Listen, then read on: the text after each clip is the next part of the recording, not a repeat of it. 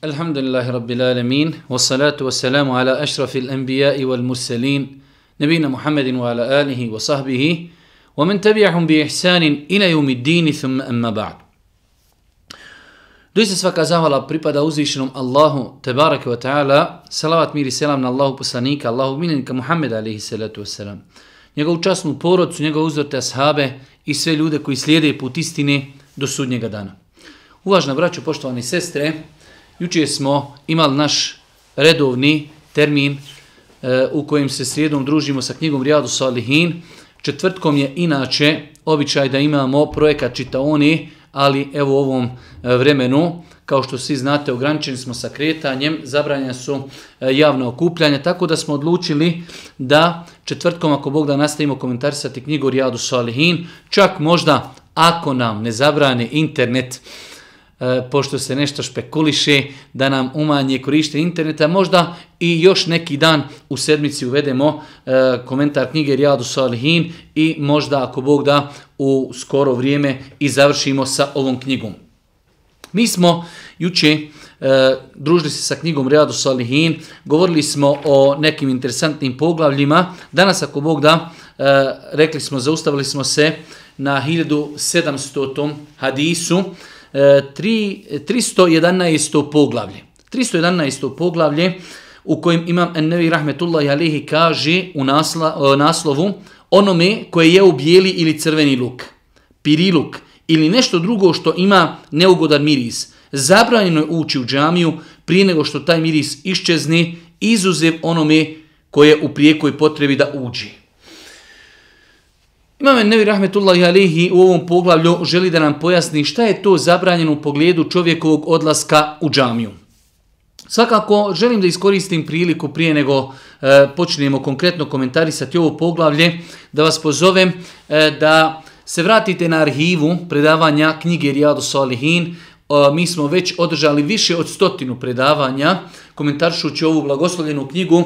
Ovo vrijeme u kojem čovjek dosta vremena provodi u kući, dobro bi bilo da se iskoristi. Jedna od korisnih stvari jeste definitivno da čovjek od početka knjige počne i da presluša sve ono što smo snimili u komentaru ove knjige. Knjiga Rijadu Salihin je jedna blagoslovljena knjiga. Ja sam se trudio u granicama svoje mogućnosti da pojednostavim propise koji su spomenuti u ovoj knjizi. U mnogim poglavljima od sebe sam dodavao dosta materijala kako bi određene cjeline zaokružio, tako da slobodno mogu kazati da insan koji bi preslušao svih 100 predavanja koja su snimljena kao komentar knjige Rijadu Salihin, definitivno naučio bi mnogo stvari koje su potrebne u svakodnevnom životu, a vezuju se za propise Islama. 311. podpoglavlje na 765. strani, rekli smo, kaže Imam An-Nevi, onome koje je bijeli ili crveni luk, piriluk ili nešto drugo što ima neugodan miris, zabranjeno da uđe u džamiju prije nego što taj miris iščezni, izuzev onome koji u prijekoj potrebi da uđe. Imam An-Nevi rahmetullahi alejhi počinje sa jednim novim poglavljem u kojim nas podučava i pojašnjava da čovjeku koji je crveni ili bijeli luk ili nešto slično tome što ima jak i neugodan miris, takvoj osobi je zabranjeno da ide u džamiju kako bi zajedno sa ljudima obavljala kolegijalni namaz džemat ili radi džume namaza. Znači čovjek musliman u takvoj situaciji neće ići u džemat. Kaže Imam An-Nevi rahmetullahi alejhi, onome koje je bijeli ili crveni luk, piriluk ili nešto drugo što ima neugodan miris. Kažu islamski učenjaci da neugodan miris može nastati kao plod konzumiranja onoga što je zabranjeno, u ovom slučaju primjer radi duhan. Svakako, ovo je jedan od pokazatelja kako je islam savršen, kako je potpun, kako je definisao čak i neka najsitnija pitanja. Čovjek odlazi u džamiju, želi da klanja, želi da se tu posveti svome gospodaru. Prinuđen je da stoji u safu sa ljudima kada klanjaju zajednički namaz. Može se desiti da do nas stane neko ko je konzumirao bijeli luk, crveni luk ili eventualno nešto drugo, ili neko ko konzumira duhan. Nepušači su izuzetno osjetljivi i znači osjete veliku neugodnost od pušača kada stoje do njih u safu. Pa je Islam znači spriječio nešto što će čovjeka omesti u njegovoj koncentraciji u namazu prilikom obavljanja ibadeta u džamiji, pa je spriječio takva dešavanja na način da ljudi koji su jeli crveni i bijeli luk ili nešto drugo što ima neugodan miris, da ne dolaze u džamiju. Sve propis je znači važeći do momenta dok se oni ne riješi tog neugodnog mirisa. Kada je u pitanju crveni i bijeli luk, treba spomenuti činjenicu da je islamom dozvoljeno da se jede crveni i bijeli luk. Da ne govorimo o tome što je znači medicinski potvrđeno da su i crveni i bijeli luk zdravi. Pa znači islam ne zabranjuje čovjeku da jede i konzumira bijeli ili crveni luk, ali zabranjuje mu da onda kada konzumira crveni i bijeli luk i ima pri sebi neugodan miris, da u tom periodu odlazi u džamiju kako ne bi druge ljude uznemiravao u njihovom ibadetu. Kada su u pitanju konzumenti i oni koji konzumiraju duhan, u ovom slučaju oni neće kazati, dobro, ja konzumiram duhan, zbog toga neću u džamiju, tada bi bilo da ne ide nikako u džamiju. U tom slučaju, pošto se radi o konzumiranju nečega što je haram, mi kažemo čovjeku treba da prestaneš sa konzumiranjem duhana i nakon toga možeš ići u džamiju i nećeš nikoga uznemiravati. Pa smo rekli da je propis vezan za vrijeme u kojem čovjek, znači, u kojem se od čovjeka osjeti neugodan miris od nečega što je on konzumirao. Kaže Imam Nevi, zabranjeno ući u džamiju prije nego što taj miris iščezne, izuzev onome koji prije koji potrebi da uđe. Ako bi se desilo da čovjek ima veliku potrebu da uđe u džamiju, a konzumirao je bijeli ili crveni luk, a znači on će otići, obaviti ono što mu je potrebno i napustiti džamiju.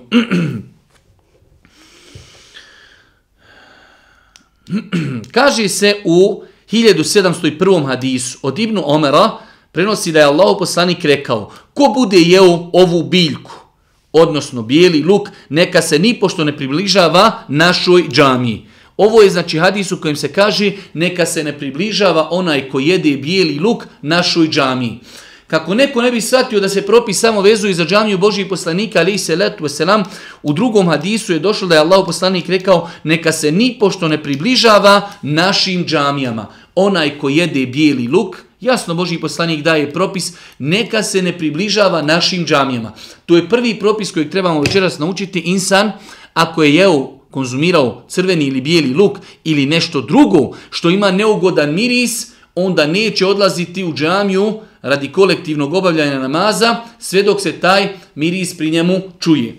Kaže se u drugom hadisu, 1702. od Enesa radijallahu ta'ala, on prenosi da je vjerovjesnik sallallahu alejhi ve sellem rekao, ko bude jeo ovu biljku, neka nam se nikako ne približava i neka nipošto ne klanja zajedno sa nama. Neka se ne približava nama, u smislu neka ne dolazi u džemat i neka ne klanja zajedno sa nama. Znači, jedan od validnih razloga zbog kojih je čovjeku dozvoljeno da kada čuje ezan, da se ne odazove ezanu, jeste i to da čovjek konzumira nešto što ima neugodan miris, čime će uznemiravati druge ljude. U 1703. hadisu stoji da je Allahov poslanik rekao, ko je jeo bijeli ili crveni luk, neka se udalji od nas i neka napusti naše džamije. U rivajetu i predaji imama Muslima stoji da je poslanik rekao, ko je jeo crveni ili bijeli luk ili prasu, neka se nipošto ne približava našoj džamiji, jer melekima smeta ono što smeta i ljudima. Pa je ovdje Allahov poslanik, nakon što je pojasnio da osoba koja jede bijeli luk, crveni luk, prasu ili nešto što ima neugodan miris poput bijelog ili crvenog luka, rekli smo da se to odnosi čak i na duhan, treba da izbjegava obavljanje namaza u džamiji, a razlog je, kaže Allahov poslanik, doista i melekima smeta. Prvo što čovjek kada dođe u džamiju uznemirava ljude. Ne mogu ljudi smireno klanjati namaz zbog kojih su došli u džamiju, a s druge strane on na taj način uznemirava i meleke, kaže Allahov poslanik, doista i melekima smeta ono što smeta i ljudima. I posljednji hadis u ovom poglavlju 1704. hadis od Omera radijallahu ta'ala, jednom prilikom je držao hudbu na kojoj između ostalog Omer kazao: o ljudi, vi uistinu jedete dvije biljke, a obje ih smatram odvratnim. To su crveni i bijeli luk. Vidio sam kako bi Allahu poslanik alihi salatu wasalam u slučaju da je kod nekog čovjeka u džami osjetio njihov miris, naredio da tog čovjeka istjeraju u baqiyul gharqad. Zato onaj koji bude htio jesti, neka kuhanjem ukloni njihov miris. Ovaj hadis, vidimo, prenosi od Božijeg poslanika Omer radijallahu ta'ala anhu i kaže da Allahu poslanik alihi salatu wasalam, kada bi osjetio da je neko došao u džamiju, a od njega se osjetio neugodan miris crvenog i bijelog luka, naredio bi Allahu poslanik da tog čovjeka odalje iz džamije i ne samo negdje blizu džamije, da ga odalje skroz do mezarluka. Pa je, znači, ovom hadisu dokaz koliko Islam pazi na ambijent u džamiji. Do te mjere da insan ako dođe i prekrši to pravilo, znači, dozvoljeno je takvog čovjeka sankcionisati na način što će biti udaljen iz džamije kako ne bi druge ljude uznemiravao. To su bili neki osnovni propisi koji imam Ennevi rahmetullahi alihi spomenuo vezano za čovjekov dolazak u džamiju kada jede crveni i bijeli luk. Možemo ih rezimirati u nekoliko stvari. Prva stvar, u islamu je dopušteno i dozvoljeno da se jede crveni i bijeli luk. Osoba koja jede crveni i bijeli luk u periodu dok se od njega još osjeti neugodan miris, neće odlaziti u džamiju kako bi s ljudima klanjao zajednički namaz. Razlog zašto je zabranjeno da čovjek dolazi u tom periodu jeste uznemiravanje drugih ljudi i uznemiravanje melijeka. Rekli smo da sve druge stvari koje imaju neugodan miris, analogno crvenom i bijelom luku, uzimaju isti propis. Pa osoba koja konzumira duhan i čuje se na duhan, treba da pazi da na taj način ne uznemirava druge ljude. Rekli smo, kada je u pitanju crveni i bijeli luk, to su dozvoljene halal biljke. Kada je u pitanju konzumiranje duhana je apsolutno zabranjeno. Samim tim čovjek treba da ostavi ono što je zabranjeno, samim tim će izbjegavati ono što uznemirava druge ljude. Da korist bude veća, ja sam pripremio nekoliko propisa koji bi trebao da poznaje čovjek vjernik, a koji se odnose na čovjekov odlazak u džamiju. Vidjeli smo jučer u hadisma da je Omer radijallahu ta'ala anhu kritizirao ljude koji su podizali glas u džamiji, pa im je čak zaprijetio da bi ih sankcionisao, ali kada je čuo da su oni iz Taifa, onda je odustao od sankcija. Čovjek vjernik, musliman, pošto skoro pa svakim danom odlazi u džamiju, trebao bi da se poduči osnovnim propisima vezanim za odlazak u džamiju i boravak u džamiji. Mi ćemo, ako Bog da, kratko i rezimirano spomenuti 20-ak propisa koji bi trebao da poznaje čovjek vjernik, a vezuju se za čovjekov odlazak u džamiju. Prva stvar, prilikom odlaska u džamiju čovjek bi trebao da obuče najljepšu odjeću, trebao bi da pazi na higijenu, ličnu higijenu, trebao bi znači da se namiriše najljepšim mirisom kojeg posjeduje, kaže Allah subhanahu wa ta'ala u Kur'anu, kada idete na molitvu da obavite, hudu zinetekum inde kulli mesđid. Kada god idete u džamiju, vi se lijepo obucite. Pa čovjek vjernik treba da pazi u kakvoj odjeći ide u džamiju, treba da pazi, znači, ako koristi misvak, da opere zube, da se namiriše lijepim mirisom, kako ne bi uznemiravao druge ljude, a samim tim da će stajati pred uzvišenim Allahom subhanahu wa ta'ala, čovjek treba da pazi na svoj izgled. Druga stvar jeste taj propis kojeg nam je, hajde da kažemo, pojasnio imam Ennevi, da čovjek koji jede crveni i bijeli luk ima opravdanje da ne odlazi u džamiju sve dok se od njega čuje neugodan miris. Lijepo je i pohvalno čovjek kada ide u džamiju da ide pješici. Znači lijepo je i propisano da čovjek kada ide u džamiju da ide pješice. Svakako to nije obaveza, pogotovo osobama kojima je kuća daleko od džamije, ali znači čovjek treba da zna kada ide i pješači do džamije, za svaki njegov korak će ako Bog da imati dobro djelo i za svaki korak ako Bog da će mu biti oprošten grijeh. Tako da čovjek treba da zna da je pohvalno i lijepo kada ide u džamiju da se što više trudi da ide pješice. Svakako prilikom odlaska pješice neće žuriti. Allahov poslanik je kazao u vjerodostojnom hadisu, kada idete u džamiju dolazite lagano, smireno, nemojte žuriti. Ono što stignete od namaza, klanjajte. Ako ste nešto okasnili, to ćete naklanjati nakon namaza. Misli se, ako ste okasnili 1 ili 2, 3 rekiata od namaza, trebate se priključiti džematu, nakon toga kada imam preda selam, vi ćete naklanjati ono što ste propustili. Pohvalno i lijepo da čovjek kada ide u džamiju, porani u džamiju, do te mjere da ode, znači prije ezana, uđe u džamiju, klanja 2 rekiata, zikri, veliča uzvišenog Allaha, uči Kur'an i tako dalje. U dosta vjerodostojnih hadisa, Allahu poslanik alejhi selatu vesselam sljedbenike svoga ummeta je podsticao na rani odlazak u džamiju. Isto tako, čovjek prilikom odlaska u džamiju proučit će dovu koja se uči prilikom izlaska iz kuće, proučit će dovu prilikom ulaska u džamiju, proučit će dovu prilikom izlaska u džamiju. Svakako ulazak u džamiju biva desnom nogom, a izlazak iz džamije biva lijevom nogom. Lijepo je da čovjek nauči propise koji se vezuju za učenje ezana, u smislu kada čuje učenje ezana, pohvalno i lijepo je da insan ponavlja za muezinom. Kada muezin kaže Allahu ekber, čovjek će kazati za njim Allahu ekber. O tome su došli vjerodostojni hadisi. Osim onog momenta kada se u ezanu kaže hayya ala salah, hayya ala falah, tada će čovjek kazati la haule wala quwwata illa billah. Ostalo će ponavljati za muezinom. Kada muezin završi sa učenjem ezana, čovjek će donijeti salavat na Božijeg poslanika, nakon toga će proučiti onu poznatu dovu koja se uči nakon ezana. Isto tako, lijepo je znati da čovjek prilikom odlaska u džamiju, kada god da dođe u džamiju, prije nego što sjedne u džamiji, pohvalno i lijepo je da klanja 2 rekiata. Ta 2 rekiata islamski učenjaci su nazvali pozdrav džamiji, tehijetul mesdžid. Pa kada god čovjek dođe u džamiju, prije nego što sjedne, klanja će 2 rekiata. Allahov poslanik je u vjerodostojnim hadisima kazao, kada god neko od vas uđe u džamiju, neka klanja 2 rekiata prije nego što sjedni. Lijepo je da čovjek zna da je pokuđeno velikom pokuđenošću da čovjek ako je već u džamiji i ezan je učio da iziđe iz džamije prije nego što klanja namaz.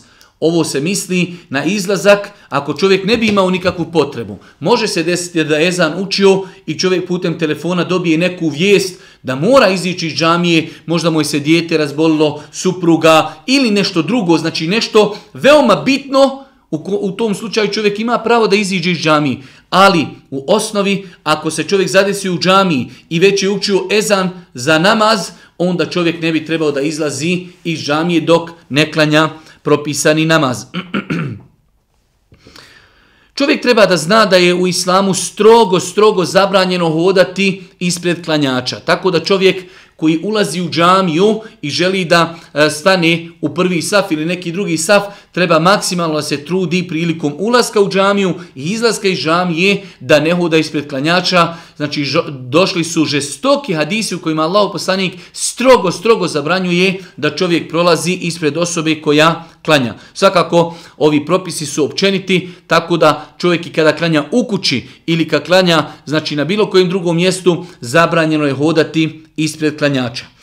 Veoma je bitno da čovjek zna kada dođe u džamiju da treba da kontroliše sebe, svoje ponašanje, svoj glas. Nerijetko nam se dešava da ljudi sjednu u neki ćošak džamije, pogotovo ako džamija nije velika, pa razvezu, priču, smetaju drugim ljudima koji su došli tu da bi klanjali, učili Kur'an, da bi zikrili, da bi učivali dovu uzvišenom Allahu subhanahu wa ta'ala, pa čovjek treba da ako već i razgovara sa nekim, onda da to čini znači prigušenim glasom. Kada je u pitanju žena, Allahov poslanik u vjerodostojnim hadisima zabranio je muškarcima da kada njegova supruga od njega traži dozvolu da ide u džamiju, da ju to zabrani. Znači, osnova je, ako žena traži od muža dozvolu da ide u džamiju, treba da joj to dopusti. Iako namaz žene je vrijedniji i bolji u kući nego namaz u džamiji. Jedno veliko pravilo koje naše sestre treba da znaju jeste da je generalno namaz u kući bolji i vrijedniji nego namaz u džamiji. Ali u sve to žena ima pravo da ide da klanja u džamiji. Iako zamoli, traži dozvolu od svoga muža da ide u džamiju, on joj to ne treba uskratiti. Osim ako u njenom izlasku ima nešto sporno i zabranjeno. Nekada žene izlaze iz kuće našminkane. To je već šerijatski problem. Ili žene izlaze iz kuće, nisu ispravno odjevene i tako dalje. Tako da ako žena prilikom svoga izlaska čini neku zabranjenu stvar, onda muž ima pravo da joj ospori odlazak u džamiju, a svakako sama žena po sebi trebala bi da pazi prilikom izlaska iz kuće da ne bude našminkana, da se ne miriše mirisem kojeg čuju i osjete muškarci i da bude ispravno pokrivena. Znači žena prilikom izlaska iz kuće svakim danom i u džamiju i mimo džamije treba da bude ispravno pokrivena, da nije našminkana i da nije znači namirisana. Također, od lijepih stvari koji su potrebne da čovjek zna, vezuju se za čovjekov boravak u džamiji, jeste da je Allah poslanik kazao dova između ezana i ikameta je dova koja se ne odbija kod uzvišenog Allaha. Nerijetko vidimo ljude, veoma rijetko ih vidimo, rijetko vidimo ljude da između ezana i ikameta uče dovu. Čovjek znači kada dođe u džamiju, kada čuje ezan, klanjat će na filu koja se klanja prije farza, nakon toga u slobodnom vremenu će podići ruke i doviti uzvišenom Allahu subhanahu wa ta'ala ono što mu je potrebno od dobara dunjaluka i ahireta. Allahu poslanik alejhi selatu selam u vjerodostojnim hadisima je potvrdio da dova između ezana i kameta se ne odbija kod uzvišenog Allaha, pa treba iskoristiti tu privilegiju boravka u džamiji da čovjek između ezana i kameta uputi dovu Allahu subhanahu wa ta'ala. Čovjek vjernik bi trebao da se maksimalno potrudi kada uđe u džamiju da nađe mjesto i da ide prvo da popunjava prvi saf. Nedavno sam o tome pisao pa su velik broj ljudi komentarisao nerazumijevajući to pitanje. Vjernik u osnovi treba da se neprestano natječe u činjenju dobrih dijela. Kod nas ljudi dolazi na džumu i dok je ušao u džamiju, džamija je prazna, sjeda pored vrata na stolicu ili se nagnije negdje na neki stup. Vjernik bi trebao kada ulazi u džamiju da ide odmah prema prvom safu. Ako ima mjesta u prvom safu, staće u prvi saf. Ako nema, staće u drugi saf. Ako nema, staće u treći saf. A ne da se ljudi raštrkaju, pa jedan sjedi ondje, jedan se nageo na stup, jedan se nageo na zid, jedan sjedi na stolici, jedan pored vrata. Ne. Džamija se popunjava od prvog safa.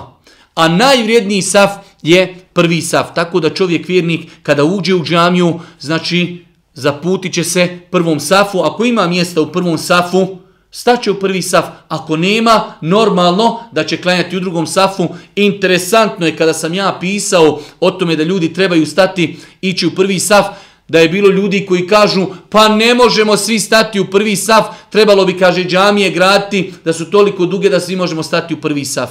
To nikada niko nije rekao, ali može bolestan razum tako razumjeti. Logično je ako nema mjesta u prvom safu da će čovjek klanjati u drugom safu. Pa je lijepo i pohvalno da čovjek kada ulazi u džamiju odmah ide i traži mjesto u prvom safu. Isto tako vjernik bi trebao da se poduči propisima ravnanja safova. Allahu poslanik žestoko je korio ashabe onda kada ne bi poravnali svoje safove. Nažalost, nerijetko nam se dešava da u džamijama naši safovi su krivi, nisu popunjeni, nisu zbijeni. Imate ljudi koji su alergični na to da ga neko dotakne u namazu. Ashabi kada bi ravnali safove, spajali bi rame uz rame i članak nožni uz članak. Određeni ljudi hoće naučiti kod kuće da mu je široko, pa i u džamiji bi da mu je široko, nemoj da ga ko slučajno dotakni. Kod kuće čovjek klanja kako hoće. U džamiji se pridržava kodeksa koji je propisan za džamiju. Pa čovjek u džamiji treba da poravna safove, da se popuni safovi i tako dalje. Pa je ispravno i pametno i potrebno da vjernik se poduči kako i na koji način se ravnaju safovi. Isto tako, vjernik treba da se poduči propisima slijeđenja imama. Nerijetko nam se dešava da ljudi pretiču imama. Allahov poslanik je strogo zabranio da neko određenu radnju čini prije imama. Kaže Allahov poslanik alejhi selatu vesselam, ili ćete vi prestati preticati imama, ili će Allah dželešanu vaše oblike pretvoriti u oblike vaše glave i vaše oblike u magarećije glave i magarećije oblike. Pa je znači strogo zabranjeno da čovjek pretiče imama. Pa je bitno da čovjek kada dođe u džamiju, kada uđe i klanja za imamom, treba da zna kako i na koji način da klanja u džematu i da slijedi imama. Isto tako, čovjek će prilikom ulaska u džamiju poselamiti one koji su prisutni u džamiji lagano i lijepo, bez neke velike halabuke. Nerijetko se dešava da ljudi uđu u džamiju, Esselamu alejkum, da ga sva džamija čuje i oni izvan džamije. Čovjek će lagano, tihim glasom nazvati selam onima koji ga čuju. Čak je propisano, ako neko u džamiji klanja, da i takvoj osobi nazove selam, svakako neće se sa njim rukovati. Osoba koja klanja će odgovoriti išaretom ruke ili prsta. Išaretom prsta ili išaretom ruke. Znači tako je Božji poslanik odgovarao ashabima kada bi ulazili u džamiju i zatekli bi Božjeg poslanika da klanja, oni bi mu nazivali selam, a Božji poslanik bi odgovarao išaretom. Tako da insan treba da se poduči tim propisima, nazvaće selam tiho, blago, pa makar u džamiji bio neko ko klanja, znači nazvaće mu selam, a on će mu odgovorit će mu išaretom. Bitno je da čovjek kada ide u džamiju da se poduči propisima kako se priključiti džematu ako kasnimo. Koliko puta sam gledao da ljudi dođu u džamiju, okasnili su primjer radi 2 rekiata. Nakon što imam preda selam i on preda zajedno sa imamom selam, ne zna ustati i naklanjati ono što treba da naklanja. Pa insan vjernik treba da se kroz ilmihal, kroz knjige, kroz predavanja, hvala Allahu, sve tu ima pojašnjeno na predavanjima, u knjigama, kako se priključiti džematu, kako se ponašati ako smo okasnili u džemat. Isto tako, od stvari koje čovjek treba da zna, a nerijetko nam se dešava da radimo suprotno tome, jeste da u džamiji nema rezervacije mjesta. Imate ljudi, pogotovo onih malo stariji, koji hoće da svaki namaz klanjaju na istom mjestu. I ako neko prije njega dođe, ne smije stati, jer to je mjesto tog i tog. To nema u islamu. Džamije su Božje kuće. One pripadaju onome ko prije dođe. Insan, ako je došao prvi, može klanjati na svom mjestu. Ako nije došao, treba da to mjesto popuni onaj koji je došao prije njega. Isto tako, čovjek treba da se trudi da na bilo koji drugi način ne uznemirava klanjače. Nerijetko nam se dešava da ljudi zaborave isključiti zvono u mobitelu. I onda se desi da u toku namaza neko nazove, pa čovjek ne smije da se pomjeri u namazu, pusti da mobitel zvoni cijelo vrijeme. Čovjek će, ako se desi takva situacija, slobodno u namazu izvaditi mobitel, isključiti zvono, staviti ga i nastaviti klanjati. Allahov poslanik alejhi selatu vesselam u propisanim farz namazima znao je držati svoju unuku umamu. U namazu je držao u naručju. Pa kada bi odlazio na seđdu, spuštao bi. Kada bi se vraćao, opet bi uzimao i držao bi u naručju i tako bi predvodio namaz.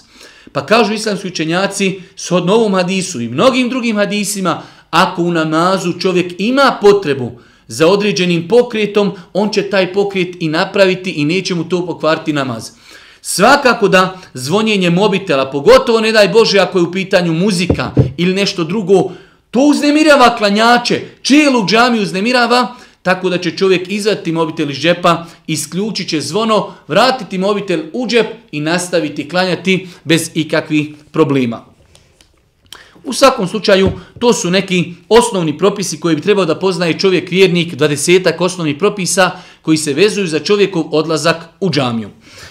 U 314. poglavlju na 767. stranici kaže imam En-Nevevi rahmetullahi alejhi u naslovu pod poglavlja: zabranjeno je zaklinjati se stvorenjima kao što su vjerovjesnik, Kjaba, meleki, nebesa, očevi, životi, duša, glava, vladarijev život i dobrota, nečija grobnica i emanet, povjerenje, a zaklinjanje emanetom najstrožije je zabranjeno.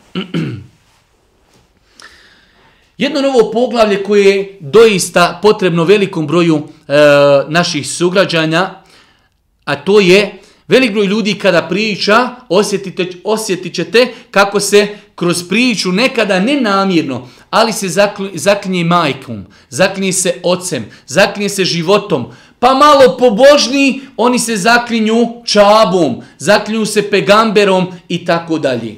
Znači moramo naučiti jedno veliko pravilo. U islamu nije dozvoljeno zaklinjati se bilo čime osim Allahom. Ne smije se čovjek zaklinjati u islamu osim Allahom. Ili njegovim nekim svojstvom. Znači Allahom, njegovim imenima i njegovim svojstvima. Samo time se u islamu može zaklinjati. Sve mimo toga je zabranjeno. Da ne nabrajamo životom, ocom, majkom, kjabom, poslanikom, musafom, bilo čime. Ovo je jedna velika platforma. Određen broj ljudi, znači, ima nejasnoću pa vidi da se uzvišeni Allah dželešanu Kur'anu zaklinje tako mi vremena i tako dalje. Zaklinje se različitim svojim stvorenjima. Uzvišeni Allah je stvoritelj zemlje i nebesa. I on ima pravo kao stvoritelj da se zakune čime hoće. A nama je naš gospodar zabranio da se zaklinjemo bilo čime osim gospodarom Allahom, njegovim imenima, njegovim svojstvima. Ništa više. Zabranjeno je čak zaklinjati se i mushafom kao knjigom. Dozvoljeno je se zaklinjati Kur'anom. Ako mislimo pod Kur'an, Allahov govor, pošto je Kur'an Allahov govor kojeg je on kazao, pa je Allahov govor njegovo stalno svojstvo, pa je dozvoljeno da se čovjek zakune Kur'anom.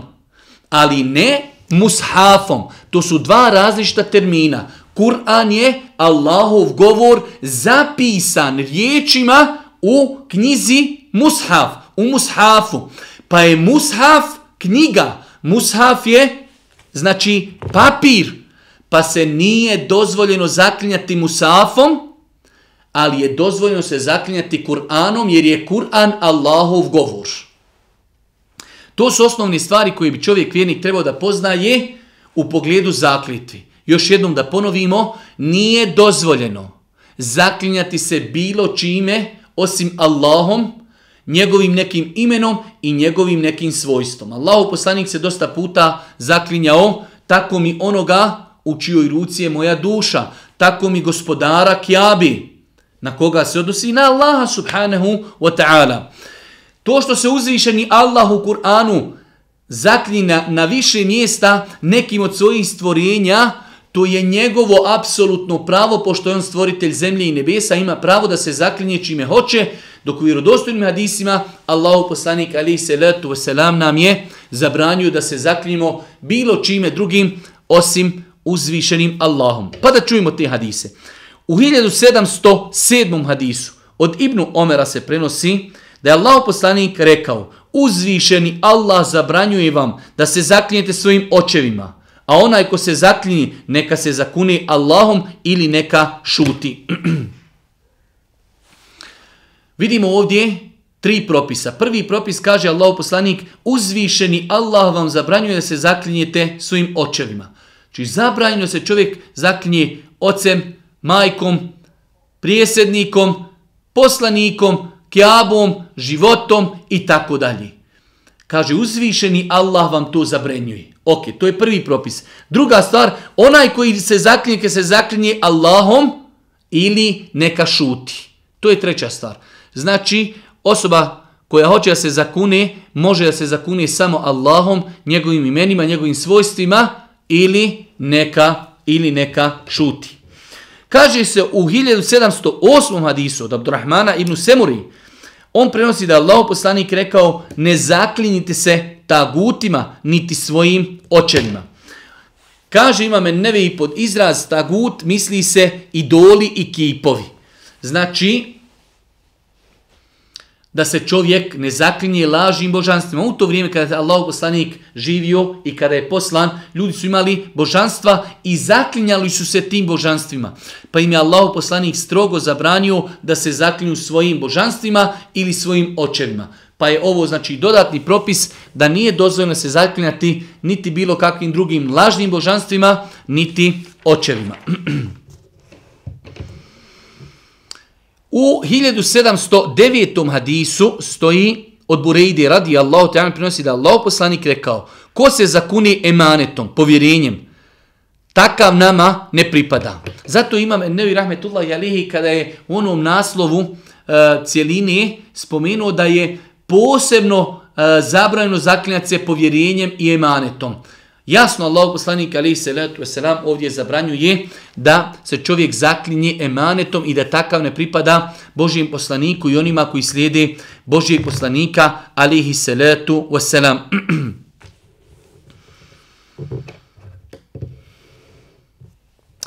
Kaže se u 1711. hadisu od Ibnu Omera radijallahu ta'ala anhu da je Allahov poslanik, da je čuo Ibnu Omer kako je neki čovjek rekao ne, tako mi Kjabi, pa mu je kazao ne zaklinji se sa nečim osim Allahom. Jer sam čuo Allahov poslanika alejhi salatu vesselam kako kaže ko se zakune nečim osim Allahom, takav je učinio kufr ili širk.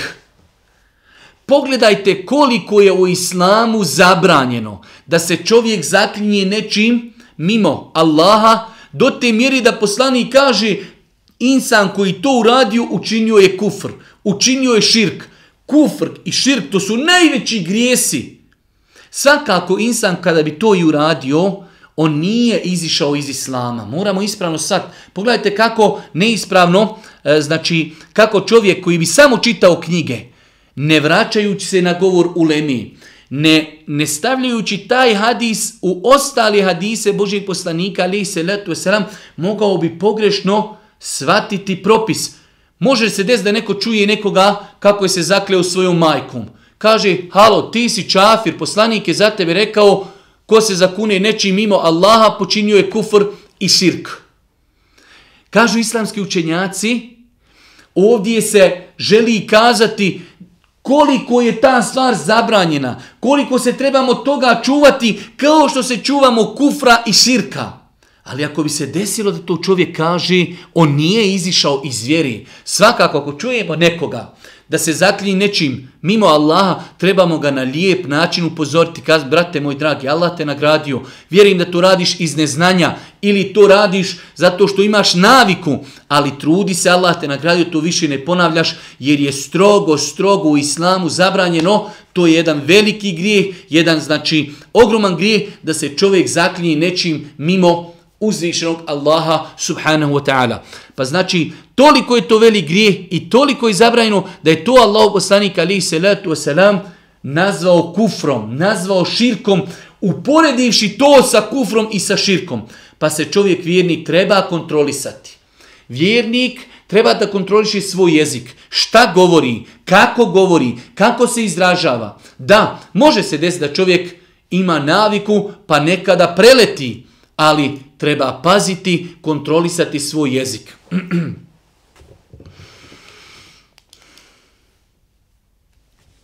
Nakon toga, Imam Nevevi rahmetullahi alejhi prelazi u jedno novo poglavlje, jedno novo interesantno poglavlje, 315. poglavlje, nakon što je citirao nekoliko hadisa iz kojih smo naučili da u islamu strogo zabranjeno zaklinjati se nečim mimo Allaha. Imam Nevevi rahmetullahi alejhi prelazi na jedno srodno poglavlje, a to je da je u islamu mnogo velik grijeh da se čovjek lažno zakune, a tom lažnom zakljetom opet želi da postigne određene dunjalučke privilegije i satisfakcije. Prvenstveno kada čovjek ode kod kadije, pa se zakune lažno, pa na osnovu te zakljete pridobije određena prava. Jer u islamu znači kada insan bude znači optužen, ima verzija, ima varijanta, može čovjek doći kao svjedok da lažno svjedoči. A može doći varijanta da onaj koji je tužio čovjeka nema dokaz. Čovjek dođe i kaže kadi, slušaj kadija, ovaj insan je od mene ukrao auto. Prvu stvar koju kadija kaže tome koji tuži, imaš li dokaz? Kaže, nemam dokaz. Onda traži od onoga za koga se tvrdi da je to nešto ukrao, da se zakune i završena stvar. U svakom slučaju imamo u islamu varijante kada čovjek može svojom zakljetvom priuštiti tuđe pravo i hak.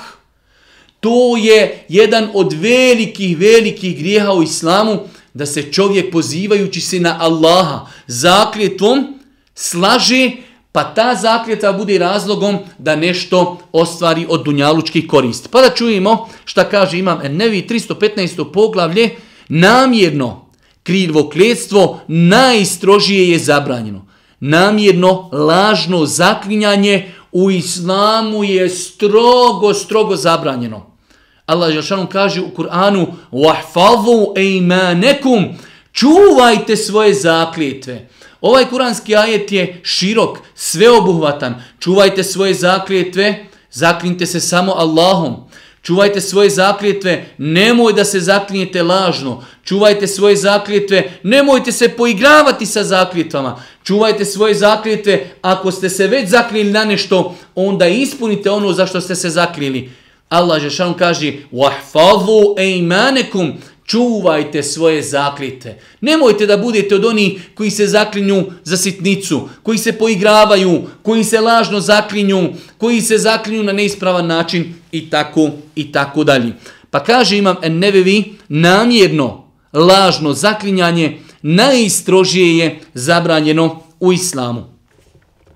U 1712. hadisu od Ibnu Mes'uda radijallahu ta'ala prenosi da je kazao: vjerovjesnik sallallahu alejhi ve sellem rekao je: ko se zakuni kako bi bespravno prisvojio imetak muslimana, susrešće se s Allahom, a on će na njega biti srdit. A zatim je Allahov poslanik alejhi salatu vesselam to potvrdio učeći određene kuranske ajete.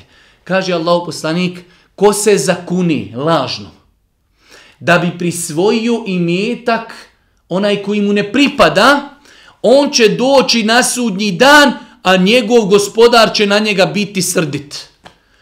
O moj robe, ti si zloupotrijebio zakljetvu mojim imenom da bi ostvario i ukrao tuđu imovinu.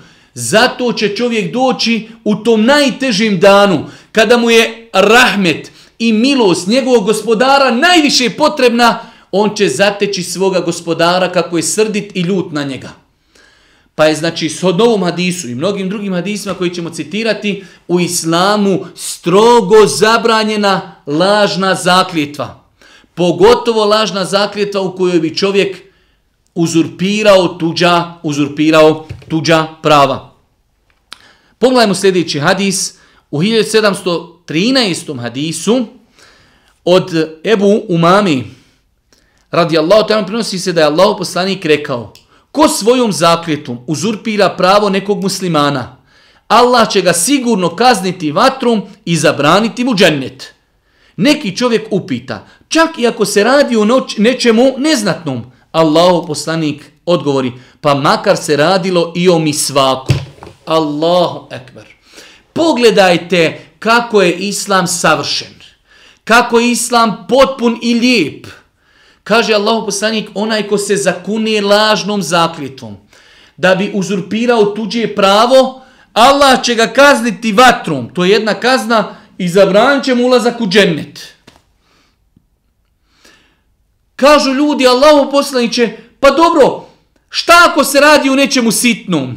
Kaže Allahov poslanik: makar se radilo o nečemu sitnom, pa makar se radilo o misvaku.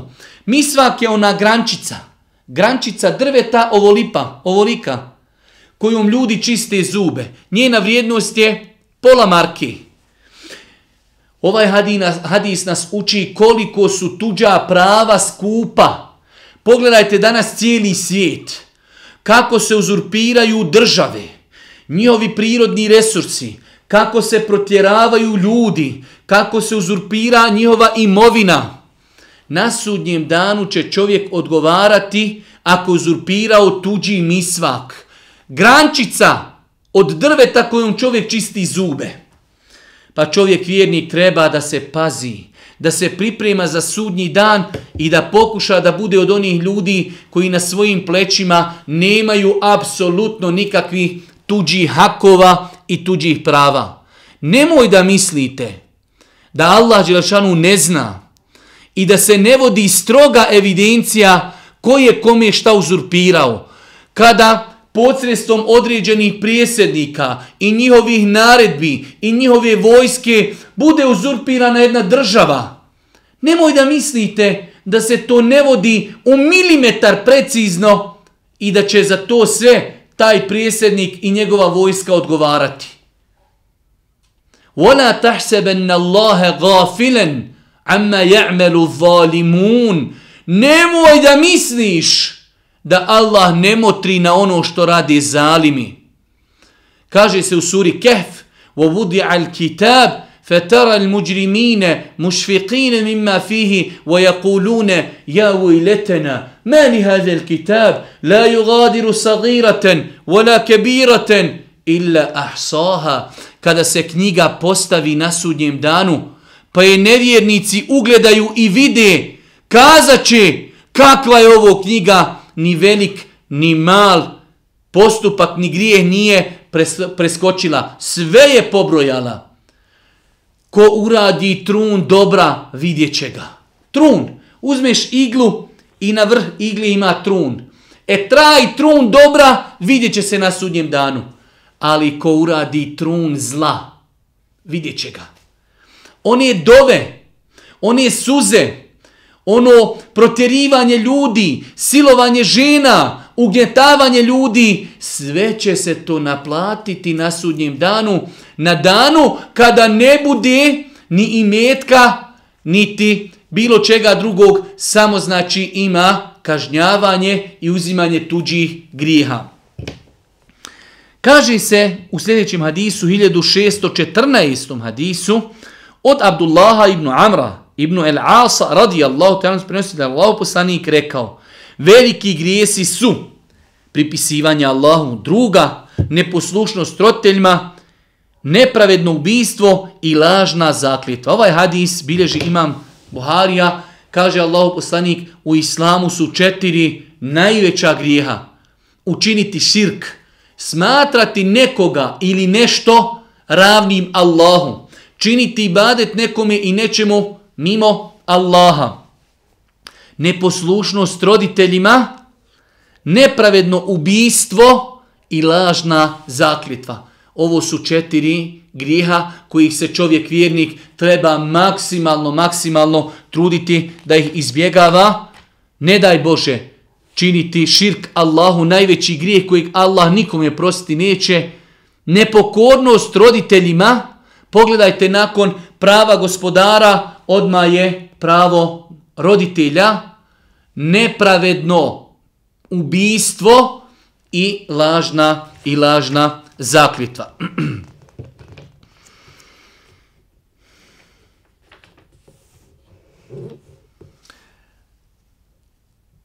Nakon toga Imam en-Nevi rahmetullahi alejhi započeo jedno novo poglavlje. Ako Bog da, još ćemo to poglavlje završiti i ako Bog da, time ćemo i završiti večerašnje predavanje. Kaže Imam en-Nevi 316. poglavlje: onome ko se zakuni, obaveži se na nešto, pa uvidi da je bolje da postupi drugačije, pohvalno je da prekrši zakljetvu i uradi onako kako misli da je bolje, a da se za prekršenu zakljetvu iskupi. Jedno mnogo bitno, interesantno poglavlje.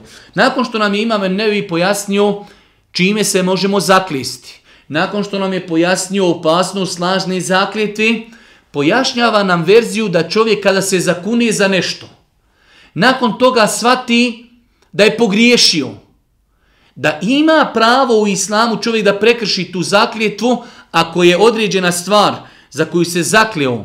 Znači vidio je da je pogriješio, ima pravo da prekrši zakljetvu i da se iskupi za tu prekršenu zakljetvu. Pa ćemo ako Bog da do kraja ovog predavanja ukratko govoriti o tome, a u narednom predavanju ćemo ako Bog da govoriti detaljno o propisima koji se vezuju za zakljetvu i kršenje zakljetve. Pa kaže se, znači Imam Nevevi kaže onome ko se zakljetvom obaveže na nešto, pa uvidi da je bolje da postupi drugačije.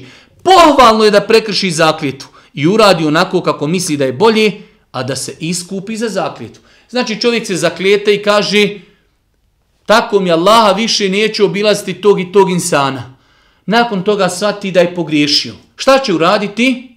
Prekršit će zakljetvu. Obići će tog insana, otići će kod njega, a iskupit će se za prekršenu zakljetvu.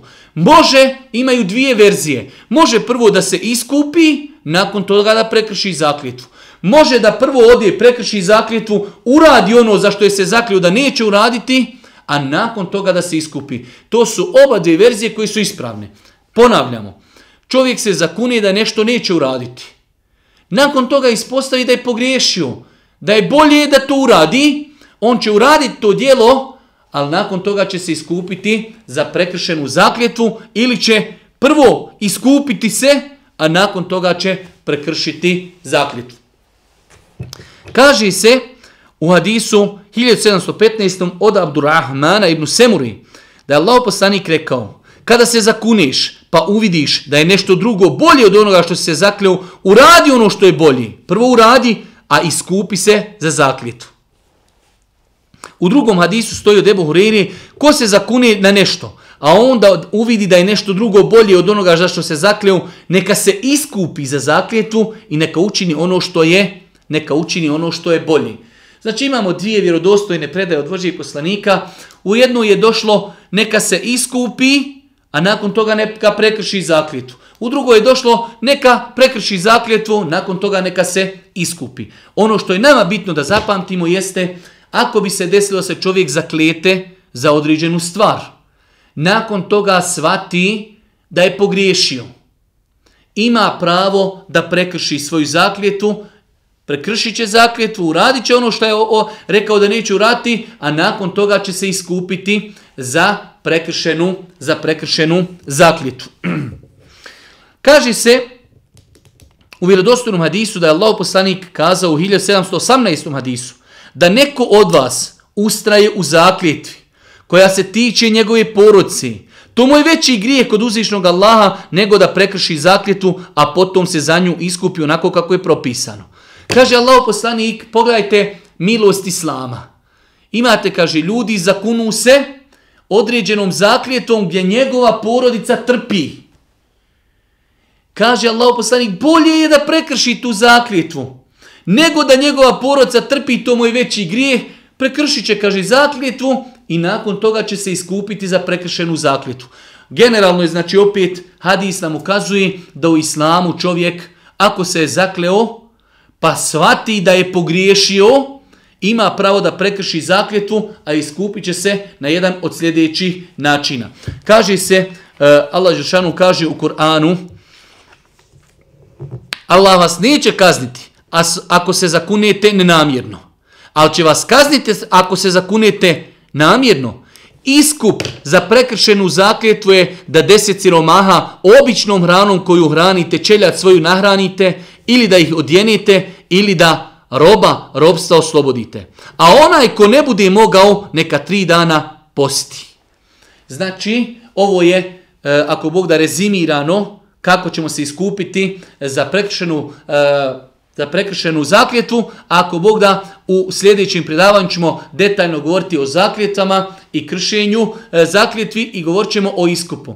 Znači, insan ako je se zakleo za nešto, pa je shvatio da je pogriješio, želi da se iskupi za tu zakljetvu ili nakon prekršaja ili, znači, prije prekršaja, ima pred sobom 3 verzije. Ili da oslobodi roba.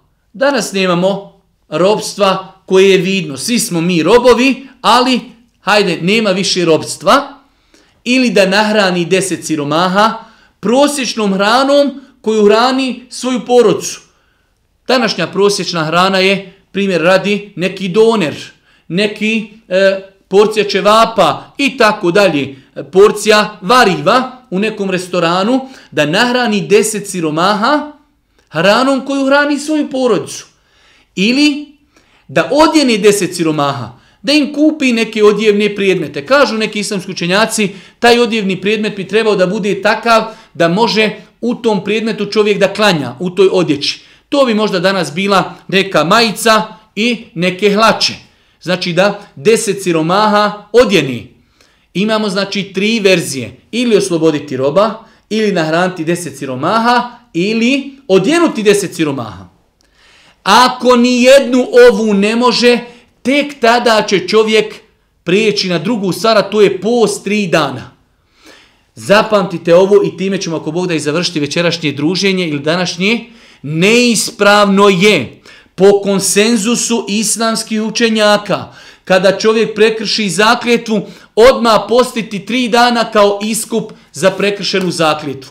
Insan koji bi prekršio zakletvu i postio 3 dana, a ima mogućnost da nahrani siromahe ili da ih odjene, njegov post nije ispravan, odnosno nije to iskup za prekršenu zakletvu.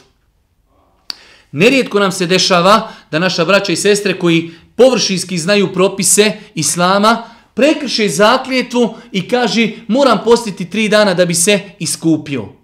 Znači, neispravno je pristupiti postu 3 dana ako imamo mogućnost da nahranimo 10 siromaha prosječnom hranom koju mi hranimo svoje porodce ili da ih odjenimo. Ako to nismo u mogućnosti, ako smo toliko siromašni, tada prelazimo na 4. verziju, a to je da ćemo postiti 3 dana. Još jednom rezimiramo, čovjek u islamu se može zaklijesti za određenu stvar. Ako shvati da je pogriješio što je se zakleo, može to prekršiti. Ima 2 verzije. Može da prvo prekrši zakljetvu pa da se iskupi. Može da se iskupi pa da nakon toga prekrši zakljetvu. Rekli smo iskup će biti na jedan od 3 načina, tako nam kaže uzvišeni Allah u suri El Maide, ili će osloboditi roba robstva, ili će nahraniti 10 siromaha prosječnom hranom koju on hrani svoju porodcu, ili će ih odjenuti odjećom u kojoj oni mogu klanjati namaz. Ako ove 3 stvari nije u mogućnosti, tada će prijeći na 4. stvar, a to je post 3 dana. Ako ne može ove 3 stvari, postit će 3 dana i time se iskupio za prekršenu zakletvu. U svakom slučaju, ovdje ćemo se zaustaviti. Ako Bog da, u jednom od narednih predavanja, kada nastavimo, ako Bog da, govorit ćemo detaljno o propisima koje bi trebao da poznaje svaki vjernik, a vezuju se za zakletvu. Subhaneke, Allahumma bihamdike, ešhedu in la ilaha illa ente, estakfiruke, ve etubu ilejk.